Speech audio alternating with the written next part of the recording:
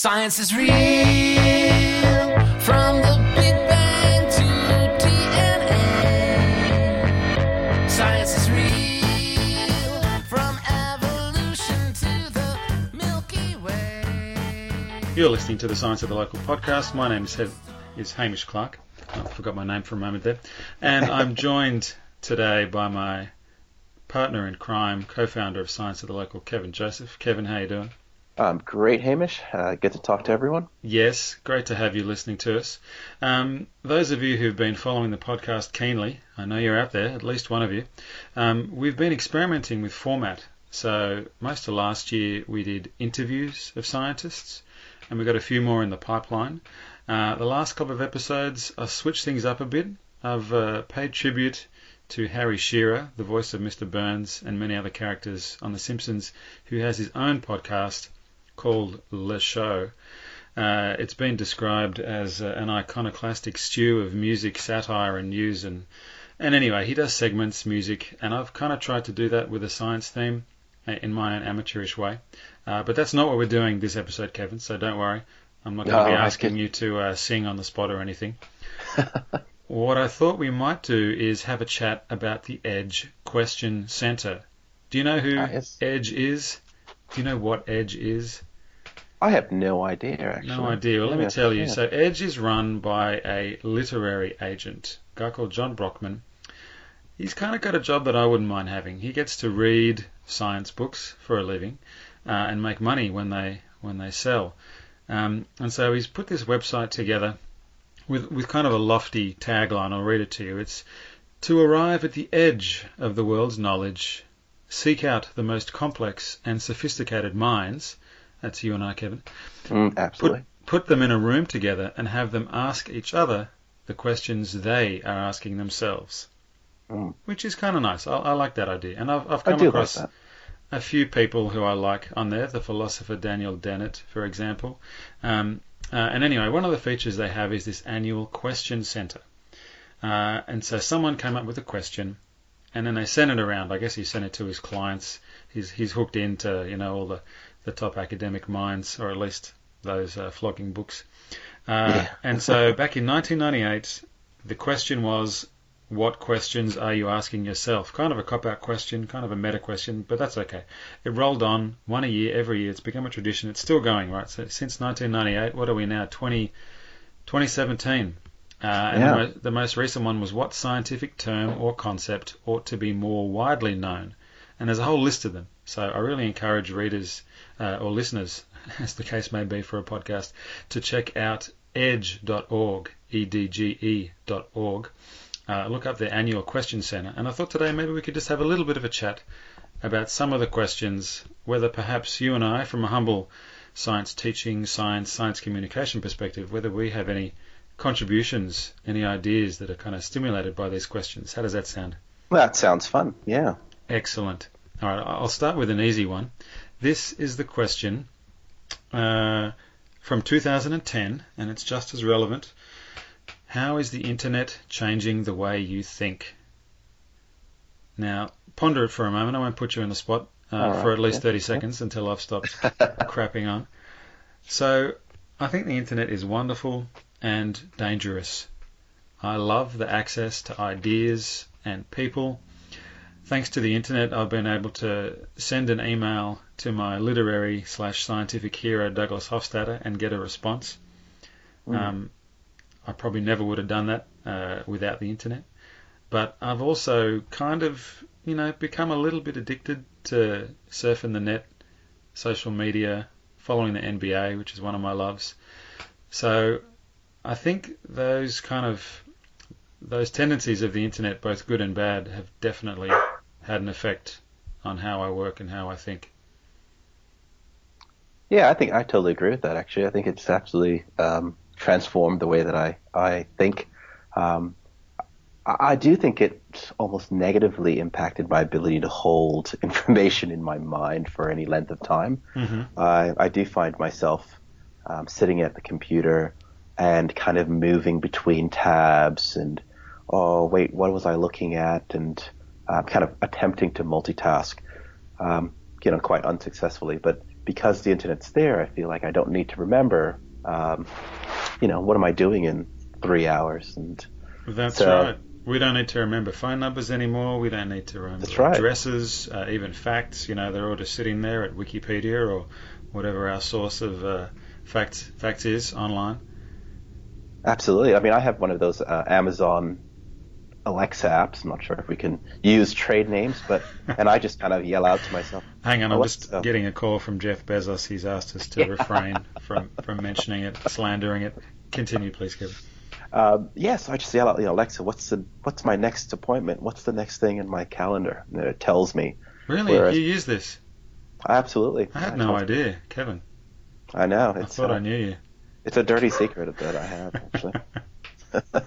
Maybe Alexa can give one of our Science at the Local talks next year. She probably could. So, yes, I think that's probably one observable change in my thinking and just my processing is I tend not to store that in my mind, and I definitely rely on technology in that way. Another thing that I'm not sure if it's purely the internet, but it feels very much wrapped up, is a difficulty in going deep on any particular topic. It's very superficial. It's all about the headlines and the hyperlinks, the tabs, as you say, propelling you forward. And some of it is just kind of by coincidence it's evolved this way, and others apparently is quite intentional. The design of Facebook and other software to get people using it as much as possible, and going deep, taking time, thinking, doesn't really fit in that well with that style of use of the internet, and I do feel like that's rubbed off a bit in my general life. I'm trying to be a scientist in my day job, and just taking the time to not look at things superficially is a challenge. Yeah, that is one. But I guess one on the positive side, I think for me is that the internet has definitely made me feel more connected. I think that's absolutely true. You and I have conversations about scientists or articles or podcasts, and you can send me a message and with a link, and immediately I can listen to it or check a speaker's bio or it really does facilitate that connectedness between you and I, having young families and doing it between our day jobs, and so it's helpful in that way, but there's definitely a downside. Yeah, and the other thing that occurs to me as I move into old fogey territory is what's it going to be like for my kids? None of them are really using the internet now. My eldest daughter has a little bit for school, but not much. But it's just a matter of time, and by the time they're our age, the technology is probably will have moved on. There'll be virtual reality goggles and who knows what.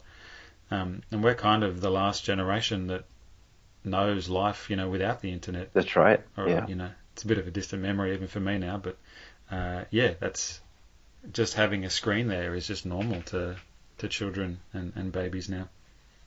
Yeah, I watch my kids when we went to visit my parents in New York, looking at their phone and trying to touch it as if it were a touch screen. Yep, exactly. Okay, let's consider one of the other questions. Where is it?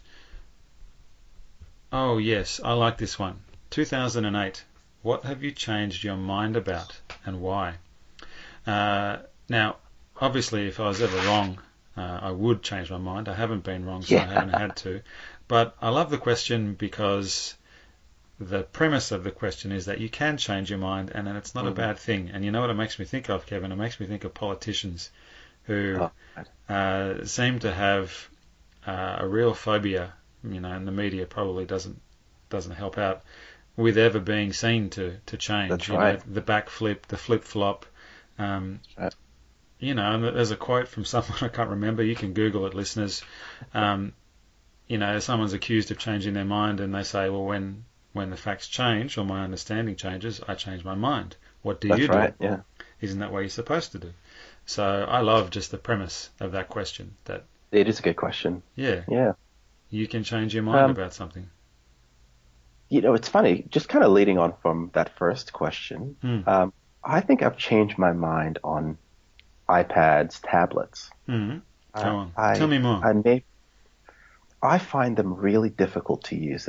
I was someone who, was a pretty early adopter. I remember the Apple Newton and thinking it was the greatest thing. And I find now that I actually like having a mouse. Is that just nostalgia? Is it a functional thing? What's going on? Why have you changed your mind? Maybe I'm just getting old, but I look at tablets, and we use obviously at home we have we have tablets, and I will deliberately say no, I don't want to use the tablet. I find them I find it really difficult to navigate and to physically hold, and it just feels wrong. So I actually have a desktop computer with a mouse and a monitor and a big chunky slow CPU and a dial-up modem, and that makes those noises. That's right. Kitting. Yeah. I wonder if that will be a trend in the future. I'm not going to be so bold to predict that everyone's going to go back to mouses and big clunky desktops, but it could be kind of like a fad or a subculture. That's right. Steampunk now. There's people who are kind of pulling back from this, stuff that was happening a long time ago. Maybe some people will keep this alive. There'll be a group of connoisseurs who keep the mouse going, who keep the hard drive stack going. That's right. Yeah. Keeping it slow. Yeah. And authentic. Slow computing. Yeah. It's the slow living movement applied to computing. Yeah. So what about you? What have you changed your mind on? Oh yeah, you're putting me on the spot now. I'm sure I've changed my mind about a lot of things. I seem to change my mind about my career quite regularly. Yes. But because I'm still employed. Touch wood. I've got a roof over my head, and we've got food to put in the family's mouths. So something must be going right. But yes, I have changed quite a bit. And in fact, I've probably made up my mind for now that that's what I do. I change my mind about my career. So I'm now wondering whether I'll need to change my mind about that. So very quickly for listeners, before we wrap up, I did a business arts degree, studied marketing and accounting, and German and Spanish, and then I did a science degree. I studied biochemistry and neuroscience, and then I joined the environment department, and then I did a PhD in climate science, and now I'm studying bushfires. So I've changed a lot. I love the change, but being in academia for the first time since early last year, kind of seeing this path that you're kind of supposed to follow. You don't have to. I feel less pressure to do it because of my varied background, but that path is, you establish yourself, you get grants, you publish papers, and you can't do that if you keep changing around. So I'm now thinking, am I here now in bushfires for the rest of my career, or could I change and stay in academia, or if I change, would I have to leave academia altogether? I don't know. So yeah, that's my indirect answer to that question. Hopefully no mid-career crisis. No, I'm sure that's just par for the course. I'm sure it's around the corner. Yeah. Look, thanks for talking to me, Kevin, about these questions, and hopefully I can pick your brain about a few more in the not-too-distant future. Yes, and I'll tell you about my deep phobia of clowns at some point. Yeah. I think that might have been their question from 2015. That's right. You've been listening to the Science at the Local podcast, available on iTunes, soundcloud.com/Science at the Local, and all good podcast providers.